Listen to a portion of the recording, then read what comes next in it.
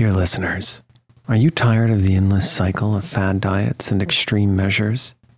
It's time to wake up to a better weight loss solution with Rowbody. As someone who's been through the ups and downs of weight loss, I know firsthand the challenge of trying to find what will stick. That's why if I qualified for Rowbody today, I'd jump at the chance for a scientifically backed program that supports long-term success. With Rowbody, you'll gain access to the most popular weight loss shots on the market, paired with personalized lifestyle changes. Over 200,000 people have already chosen Row to help them lose weight. Say goodbye to the roller coaster of weight loss dreams and hello to sustainable, real results with Rowbody.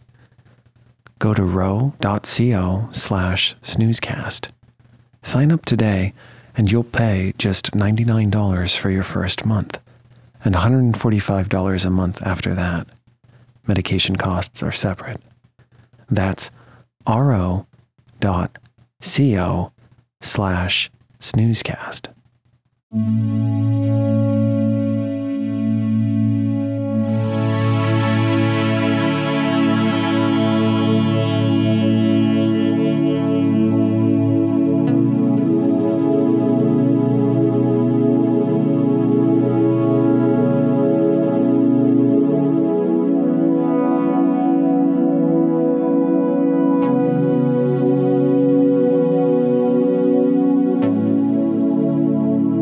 Welcome to Snoozecast, the podcast designed to help you fall asleep. Find us on snoozecast.com and follow us on Instagram @snoozecast to find behind-the-scenes content. If you enjoy our show, please write a review on the Apple Podcasts app. In doing so, you help new listeners find us and sleep better as well. Also, we very much enjoy reading them. This episode is brought to you by Arboretums. Tonight, we'll read from The Wild Garden by William Robinson, published in 1870. Robinson was an Irish gardener and journalist whose ideas about wild gardening spurred the movement that led to the popularizing of the English cottage garden.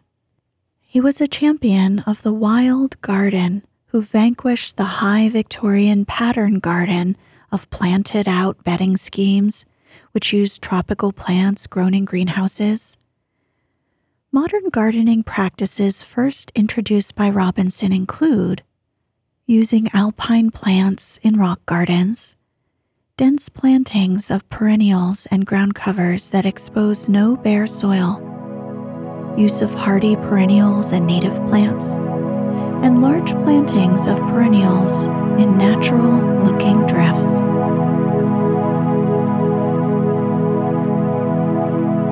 Let's get cozy. Close your eyes.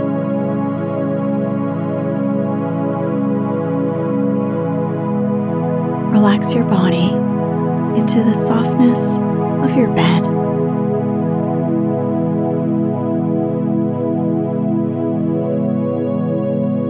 Now, take a few deep breaths.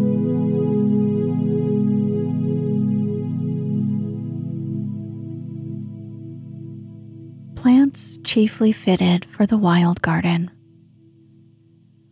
What first suggested the idea of the wild garden, and even the name to me, was a desire to provide a home for a great number of exotic plants that are unfitted for garden culture in the old sense.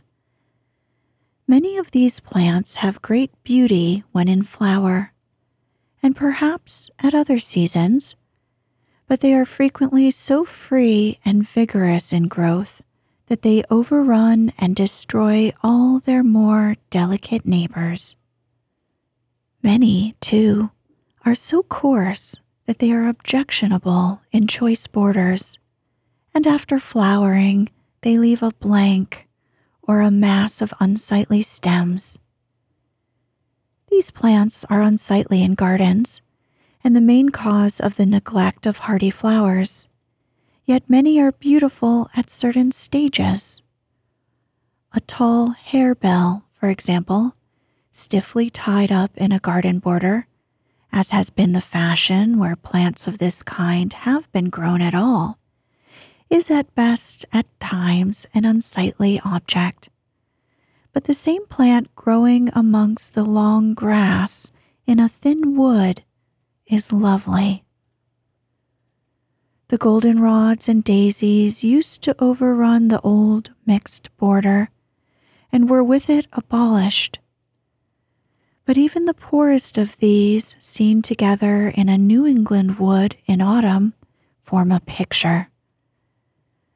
So also, there are numerous exotic plants of which the individual flowers may not be so striking, but which, grown in groups and colonies, and seen at some little distance off, afford beautiful aspects of vegetation, and quite new so far as gardens are concerned. When I first wrote this book, not one of these plants was in cultivation outside botanic gardens. It was even considered by the best friends of hardy flowers a mistake to recommend one of them, for they knew that it was the predominance of these weedy, vigorous subjects that made people give up hardy flowers for the sake of the glare of bedding plants. Therefore, the wild garden in the case of these particular plants opens up to us a new world of infinite and strange beauty.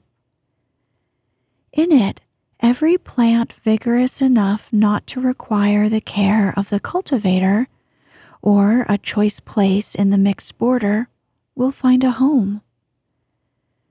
Of such plants there are numbers in every northern and mountainous country, which travelers may gather and afterwards grow in their own gardens.